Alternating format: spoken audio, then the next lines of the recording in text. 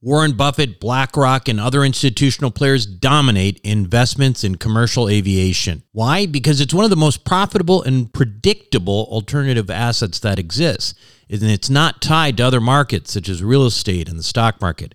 Is it safe? Well, imagine triple net leases to the likes of American Airlines and British Airways. Income is contractual and guaranteed by some of the biggest named airlines in the world. That's why this kind of investment was never available to the ordinary accredited investor. That is until now. Visit accesswealthaviation.com and check it out for yourself. Invest in an institutional team with over 200 plus years of combined investment experience in the aviation sector. Conservative investing with double-digit returns and tax advantages. That's accesswealthaviation.com. accesswealthaviation.com. You are listening to the Wealth Formula Podcast with Buck Joffrey. Get ready to change your life. Welcome, everybody. This is Buck Joffrey with the Wealth Formula Podcast, coming to you from Montecito, California, from my new house. I'm pretty excited. I'm out of my shitty rental, and I'm in a nice house now.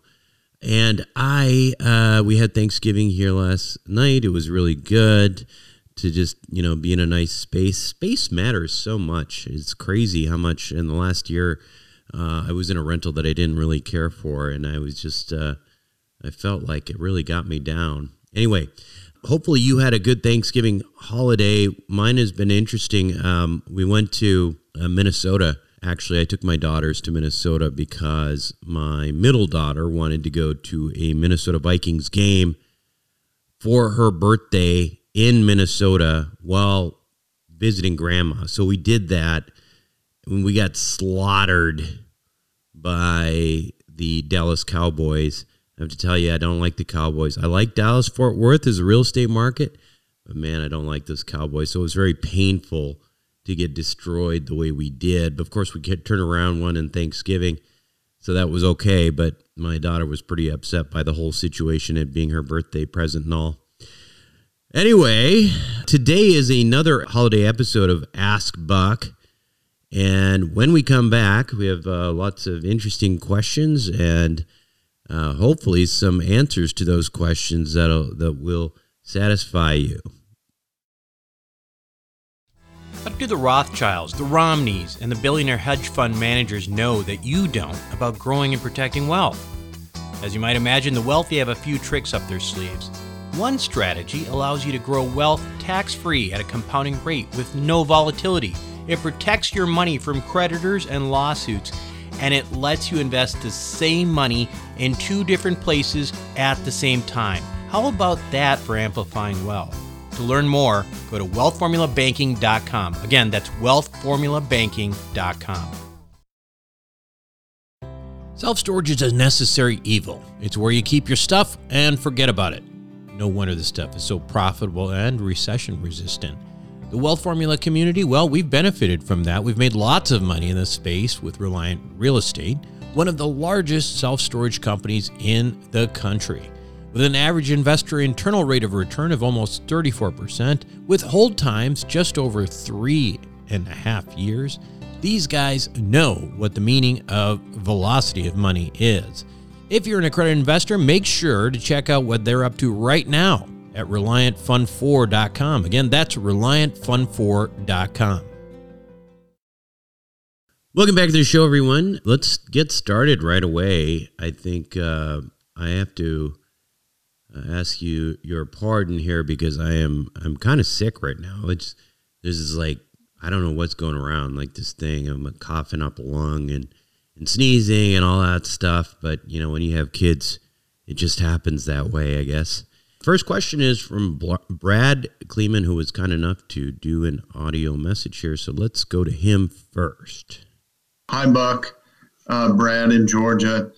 In a recent podcast, I heard that you are not a fan of oil and gas investments. I just want your take on the details of why, if you've had some bad experiences. I know the oil has changed dramatically, last 10 years or so, good times, bad times, etc. Anyway, if you can expand on that, that would be great. Thank you. Good question, Brad. Where do I start? Listen, my problem is not with oil and gas as a commodity, but private placement specifically in the oil and gas drilling sector for me has been nothing but bad. So why did I ever do them in the first place? Well, the reason you're probably looking into it is the tax advantages. 100% bonus depreciation of the investment in the first year typically, and tax mitigation of any actual dividends. Those are the selling points. And on top of that, it's not just for, you can apply it to W-2 income. That's the only thing that you could apply to W-2 income, except for conservation easements, which are, right now are not a particularly good idea to do. But this has been a huge selling point to oil and gas investments and private placements and drilling for some time, especially in sort of our demographic of high-paid professionals, high-paid W-2 folks and stuff like that. But there's a problem. There's, let's just say this. Out of 3 oil and gas investments I have made, I have never come close to even getting my capital back. And in my view, there are multiple reasons for this, and everyone's maybe a little bit different. But done in the most honest way from the operator, drilling for oil and gas is a hit or miss situation. Either you hit oil or you don't. And if you hit oil, it might be a really productive well, or it could be just like, an average well, whatever. But the problem is that there is this chance that you won't hit oil at all. So that in itself is massively speculative right there. But beyond the speculation, there are other problems that I have encountered. Again, the way these things are structured often provides what I would call a heads I win, tails you lose type situation for the operators. The operators take significant fees up front, whether or not there's profitability. And if there is profitability, there's usually a pretty generous waterfall to the operator. Now, I don't take away, I'm not saying that the operators should not, make money on this. The challenge is that it's such a speculative space to begin with that effectively you're paying them to take risk. And, on the upside, they only can really win either way, whether or not they hit oil because they've made money off you in the first place. So the last point is, I think, just, unfortunately, my experience. Oil and gas attracts some really unsavory characters, okay? The field is full of charlatans and flat-out crooks. And it goes for oil and gas. You can, we want to talk about other types of things that are associated with this energy space.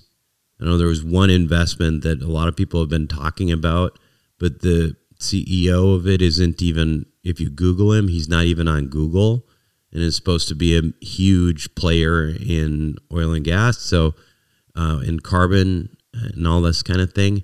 So I would just be really careful in this space. In the past, I've unfortunately interviewed some oil and gas people in this space because, frankly, a lot of people who listen to this podcast can benefit from those spectacular tax benefits. But, the only problem is if you don't get any of your capital back or very little of it, certainly don't make a profit, you're probably better off donating the money to a good cause and take that as a deduction instead. Anyway, I will never do oil and gas again.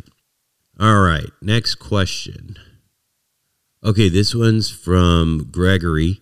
He says, "Hi team, been following you for a while. Love the content you put out. I love the idea of using a line of credit to purchase more cash value whole life insurance and build up net worth that way. Right now, it's hard to get that 2% return difference on home equity line of credit interest rate, which will be over 6% this week, and the insurance dividend around 5% currently. What are your thoughts on time periods where the cost of financing insurance is more than the insurance dividend?" So rather than having me answer this question, I thought it might be a good idea to actually have Rod Zabriskie answer this question. So I forwarded it to him, and he gave us this answer. Hi, everyone. Rod Zabriskie here, and I'm going to take this next question from Gregory Tsukakis. He asks, been following you for a while and love the content you put out. I love the idea of using a line of credit to purchase more cash value whole life insurance and build up net worth that way. But right now it's hard to get that 2% return difference on HELOC interest rates, which will be over 6% this week, and the insurance dividend around 5% currently. What are your thoughts on time periods where the cost of financing insurance is more than the insurance dividend? Great question and a timely question. I think it's something that a lot of people have been thinking about. If you want a more detailed answer, go back to episode 341, where we got into a lot more detail, talked through the difference in interest rates on really all of the different strategies we're doing, and especially as it relates to what you're talking about here, which recently we call the Wealth Accelerator, the strategy that we're using most frequently inside of the premium finance space. And the first point to talk about is that the Wealth Accelerator was built for times like this. Or put another way, we are assuming a 2% average spread across a long period of time. And that includes, we know there will be times where we have a smaller spread than that, or even a negative spread, but we'll also have other times where it's a lot higher. And when you stretch that out over a long period of time, so for example, if you look historically, that 2% spread is something that we would have gotten across all 15-year time frames. In other words, there's never been a 15-year time frame where we had less than a 2% spread. So we feel like that's a pretty conservative number to use, and that's what we use in our projections. So, but it's a fair question. What happens in times like now where we do have that kind of negative spread? Interest rates are going up. The market's been struggling. So to the extent we're using Indexed Universal Life, that kind of exacerbates the problem. First of all, the way the Wealth Accelerator works is we're putting our money in year one, and then beginning in year two or later, someone starts financing the funding of that policy, the premiums going into it. Timing the market would be great. Getting everything lined up to be perfect would be great. But I think the best way to think of it is that it's a long-term strategy. So trying to get it timed perfectly on the way in is probably unrealistic, but especially because of that year lag. We're not going to start financing until a year after someone starts the strategy. So if the idea was to pick the right time to get in, well, we have no idea what's going to happen in a year. So we could have gotten past the difficult times and interest rates could have dropped. Market could be doing really well. We kind of missed some of that initial good times after the bad, and that inevitably comes. My thought is, and our kind of the reaction of a lot of our clients is to get in, especially right now where there aren't a lot of deals to be had in the real estate and some of these other things that we're accustomed to investing in. We'll take those dollars and put it into something like this and do it now while you have the money sitting there. It's between deals. It's going to sit there for a while. Why not get it to work for you? Get started on this strategy and get the time working for you. The second really important point that I want to bring up is that there are different places where we can hold these loans. In general, we talk about keeping them with a bank, a line of credit with a bank. But at times like this, when interest rates are going up, we can actually have the loan held by the insurance company. And we actually get better treatment in a situation like this on the whole life side, because there's a direct link between the interest we're earning in the policy for that portion of the cash value that's acting as collateral. There's a direct link between what we're earning there and the interest rate that we're paying on the loan. So interest rates going up, it actually is more advantageous to carry the loan with the insurance company.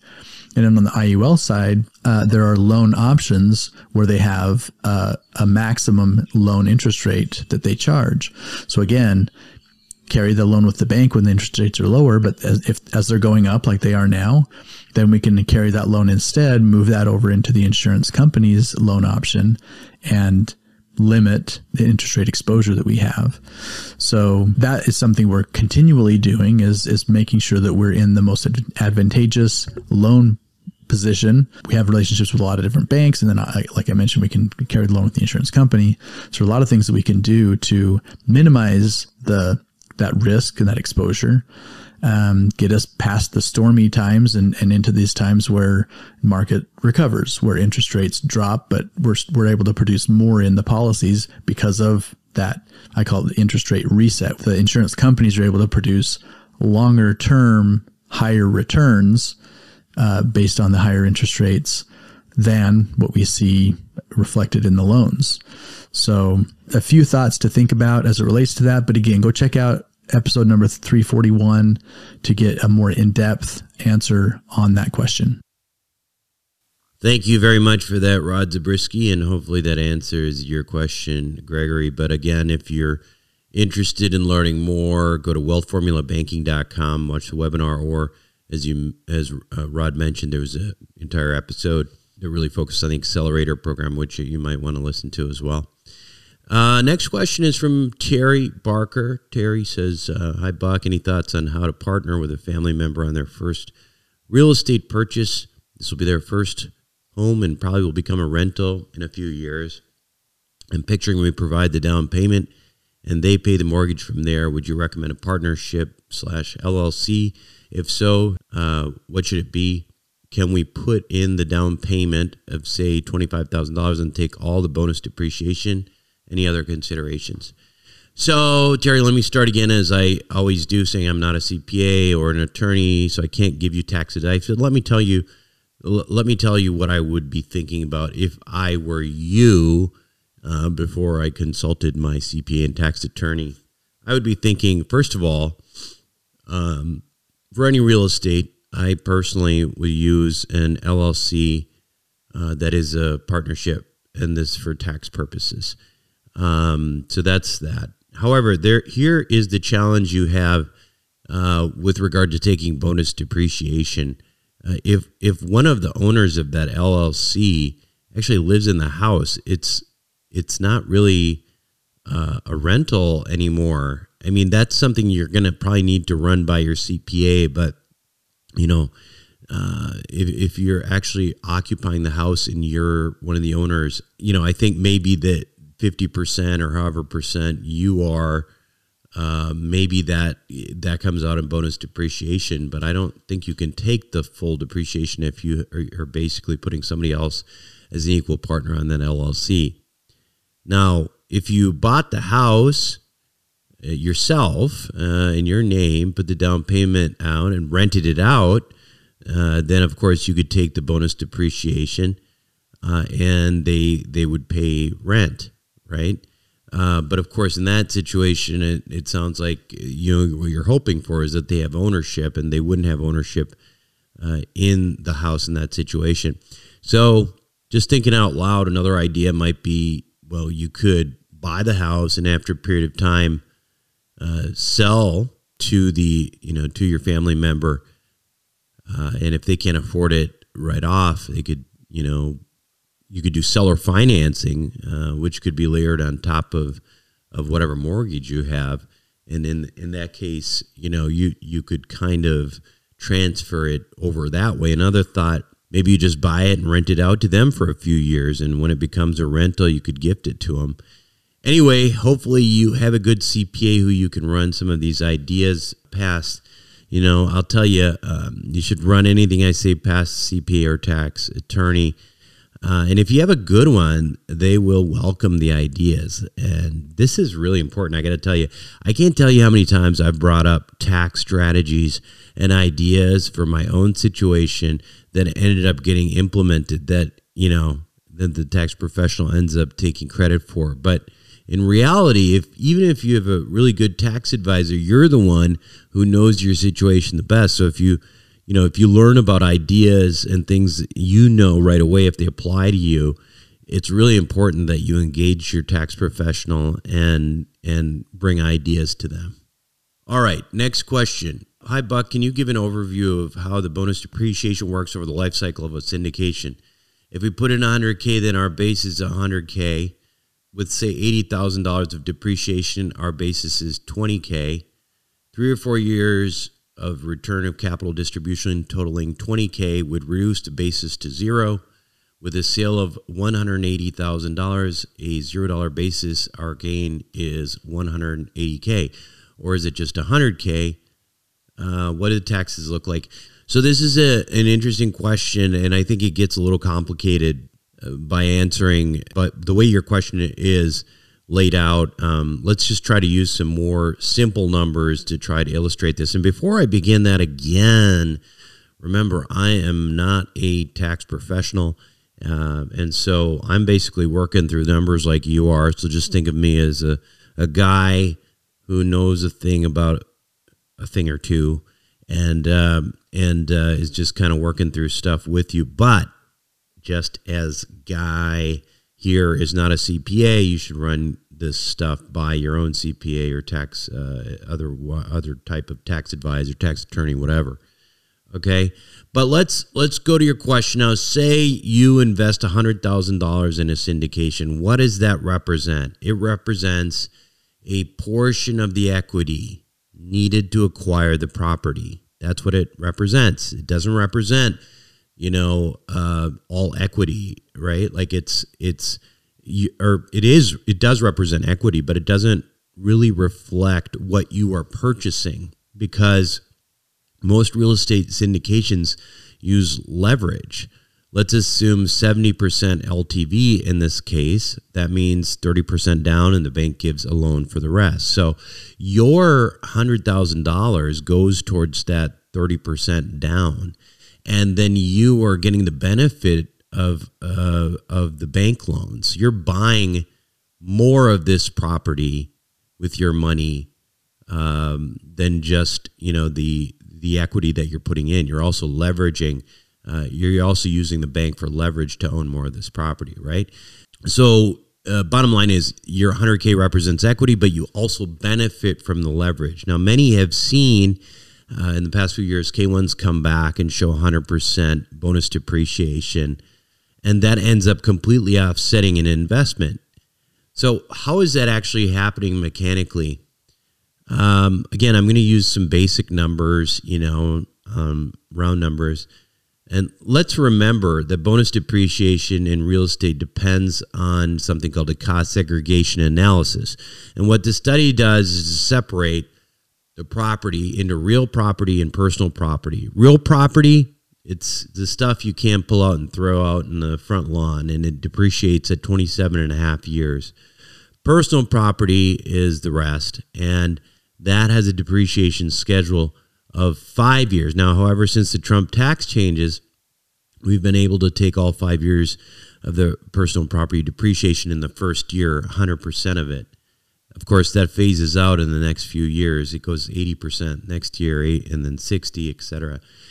Now, as it turns out, residential real estate ends up being on average, about 30% personal property and 70% real property. Now, that's not some sort of fact. I'm just telling you, I have done a lot of cost segregation analysis and a lot of properties, and it usually ends up being approximately 30% personal property and 70% real property.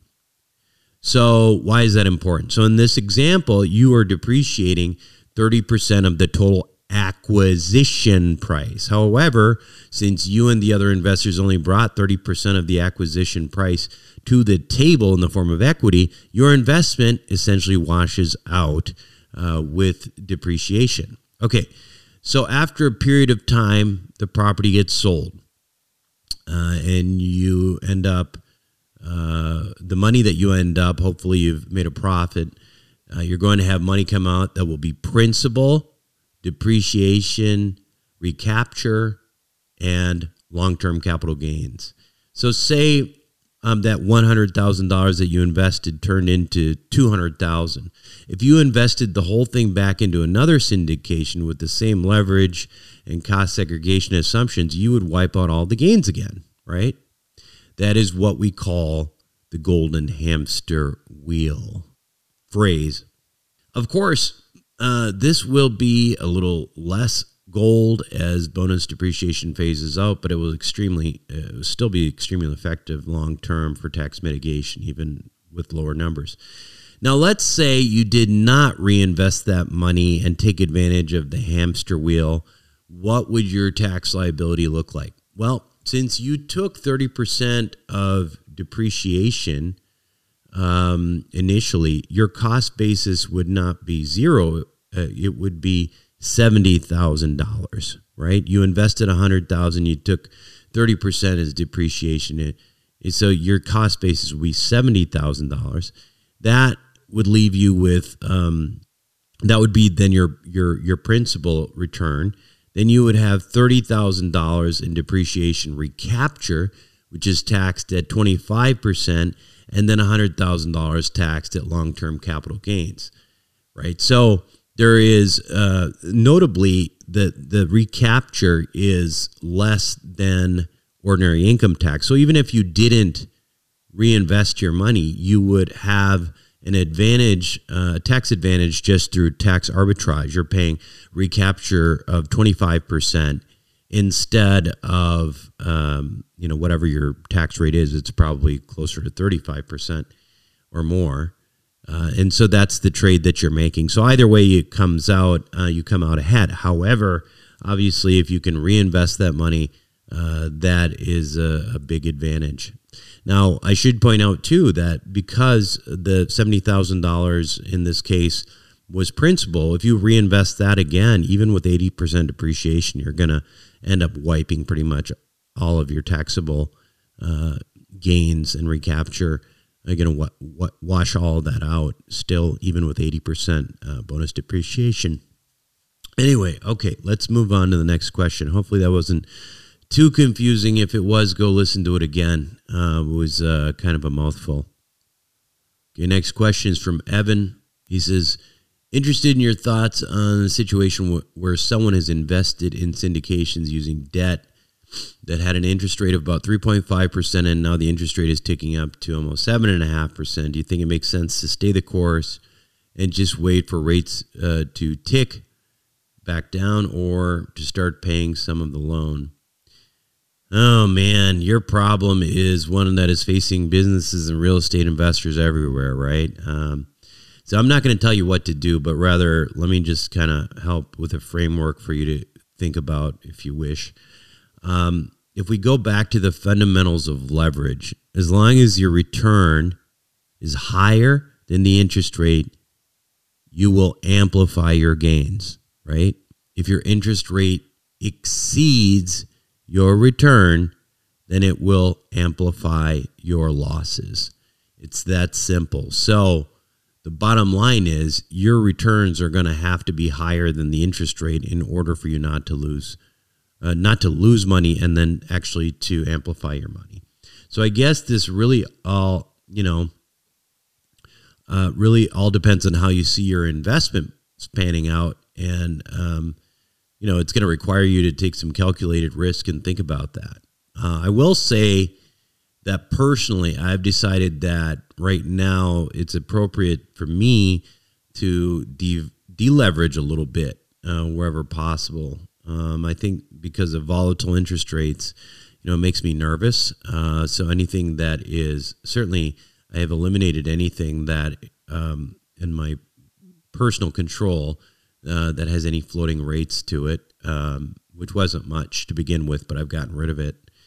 And frankly, unless you're borrowing at a fixed rate for 5 to 10 years, I would personally be hesitant to leverage much with any kind of floating rate at this point. So no one predicted rates to go up as fast as they have. It's really been unprecedented, given the fact that the effects of interest rate hikes usually don't really show up in the economy for 6 months. So the Fed has just gone absolutely crazy and bonkers raising rates. I think hopefully it will do what they're hoping that it does, which is to squash inflation, but it is going to be painful. I anticipate a recession coming up, so I would say, while you pay off a little bit of your floating debt, if you decide to do so, and I probably would, frankly, I do anticipate a recession coming. So, you might be in a good position to buy some distressed assets and make up for any haircuts you took from the past. Okay, next question from William. He says, Buck, how are you? Crazy times. Yes, indeed, William. They are crazy times. I have a few questions. Best place to park your cash you know of. Well, that's a hard question. Again, it's opinion, but I certainly do like the idea of Wealth Formula Banking and related life insurance retirement plans. I think the track record there speaks for itself. These companies have been around for 100 years. They've continued to perform through the Great Depression. They've continued to perform through hyperinflation of the 80s. It is it's something that's been very reliable, right? And also, in addition to that, of course, you could also do real estate with, lower leverage, something that seems, much more conservative than maybe in the past. Now is not the time, in my opinion, to leverage to the hilt. So I think, some of those types of things. I think also, if you're interested in investing, not just capital preservation, I think looking at businesses that have some component of recession-proof nature to them is very useful, and you may see some of that coming down in our investment group soon. For Infinite Banking, he says, he has another question. He says, for Infinite Banking, is the goal never to pay off the loan? I wouldn't say that the goal is not to pay off the loan, but that is certainly the way that you avoid ever paying taxes on the money you borrow, right? Because the whole concept is that that you're basically taking these loans, and you're paying them back a little bit, you're paying the loan payments, but presumably you're going to have, you're not taking this out as income, you're taking it out as loans, right? And that's why it's tax-free income to you. And when you die, the policy itself will then pay off your loans, and your heirs won't have to pay any taxes on the insurance proceeds or anything else. So that's the idea. So is it the goal to never pay off the loan? Yeah, I guess it kind of is in that regard. That's what the idea is that like you're just borrowing and paying back some, but you're more borrowing than paying back. And then ultimately you die and the policy pays out to your heirs, and some of whatever's left in debt gets wiped out by the policy proceeds. Okay, and then there's another component to this question. He says, also, in infinite banking, is it wise to take a loan out for the sole purpose to use the loan to overfund the policy, building cash value in the policy with the goal of never paying the loan off? I was at an investment conference, and several speakers on infinite banking mentioned this. They did say insurance companies and agents do hate it. Wondering your input on how to max out the infinite banking. Well, that's a little confusing to me, what you're saying. It sounds like what you've heard might be a combination of a few different strategies. So and that we've talked about through Rod and Christian. So Wealth Formula Banking is what we call Wealth Formula Banking is really overfunded whole life infinite banking, right? The idea here is that you use that to leverage from, not to necessarily borrow and to overfund, but rather to overfund and borrow from, to amplify your returns on other investments. So that's very important. That's a very different concept than what you're talking about. I think what you're talking about is the use of premium finance, right? Like getting someone to finance the premium to overfund. And that's typically used in the context of indexed universal life plans. Basically, these policies are policies that track the S&P 500.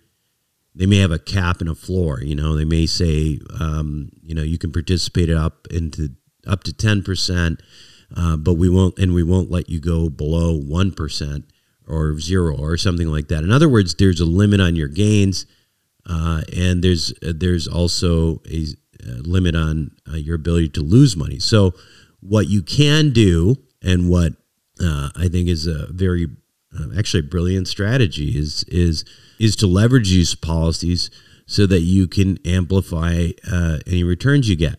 So even if you get 10% growth with a 10% cap, the leverage will make your return significantly higher than that. It's no different from leverage in real estate in that sense. If you think about it, if you had a cap rate of 10 and then took a loan on it, you'd probably end up with a significantly higher return, maybe closer to 30% or so. So the idea in bottom line is, I think there's a couple different concepts here that might be getting entangled, but I think that the borrowing premium finance is really probably related more to the index universal policies. We have this. Rod and Christian have a few different policy structures that use this strategy. The one I like best, we've talked about on the show recently, called the Wealth Accelerator. You can learn all about that by going to wealthformulabanking.com. But again, just to summarize, Wealth Formula Banking itself, whole life, typically what we do there, overfund and use it as leverage for amplifying investments. And the other way to do it is to actually use premium finance, and this is typically seen in index universal plans, although it could be in whole life as well. And ultimately, but in this situation, you're not trying to like borrow money and deploy into investments the way you are with Wealth Formula Banking. It kind of wouldn't make sense, right? I think what you're trying to do here is overfund and grow at a leveraged rate relative to the S&P 500 or whatever the fixed rate is, even if it was on whole life. People don't usually do whole life here because this is probably a little bit more aggressive. You're trying to grow your money faster. So most of the time you'll see premium finance in the context of indexed universal life plans. Anyway, hopefully that makes sense. But if it doesn't, go to wealthformulabanking.com. If you watch the Wealth Formula Banking webinar there and then compare it to the Wealth Accelerator, I think you'll see the difference. All right. Last question, I believe, for this show is Supreet. He says, "Hi, Buck. I'd like to ask a question regarding asset protection. Do you recommend individual LLCs for each property worth more than $500,000 in Massachusetts? Do you recommend any asset protection advisor?" Okay, well, Supreet, let me start by saying that I'm not a CPA or an attorney. How many times have I said this in this show, right? But so any sort of tax legal advice here for me is just not kosher. So I'm not going to give you advice. That said, I generally don't like myself to have multiple properties in any one LLC.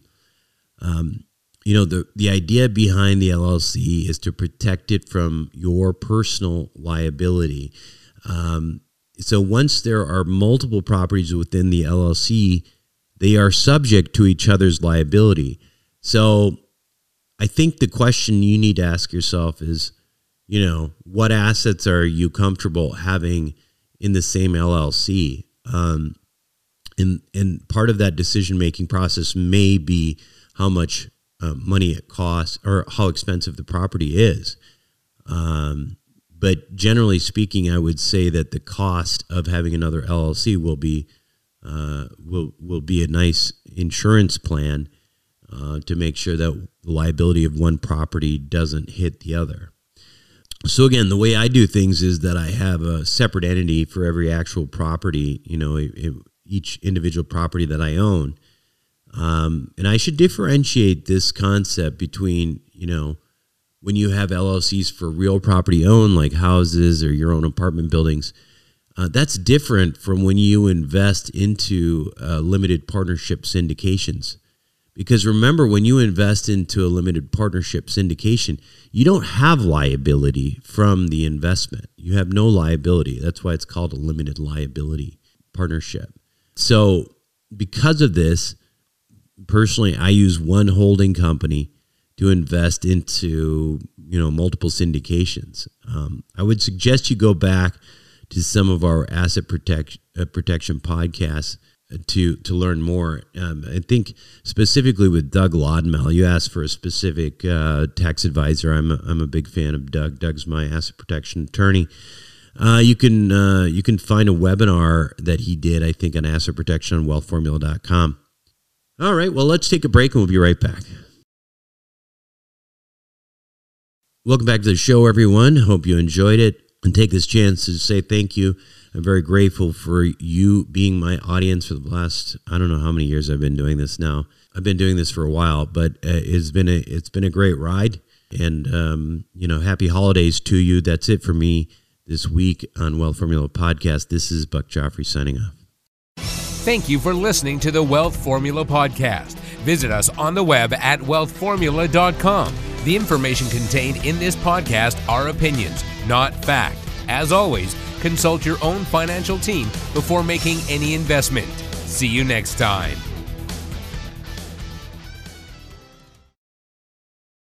Buck Joffrey here from Sapio with Buck Joffrey. Aging might become reversible over the next 10 to 20 years. It's already being done in lab animals, so it's just a matter of time. Our challenge? To be healthy enough for when that time comes. As a former scientist and surgeon myself, my goal is to figure out how to do that and to share it with you. I wrote a book called Living Longer for Busy People that you can download for free at sapiopodcast.com.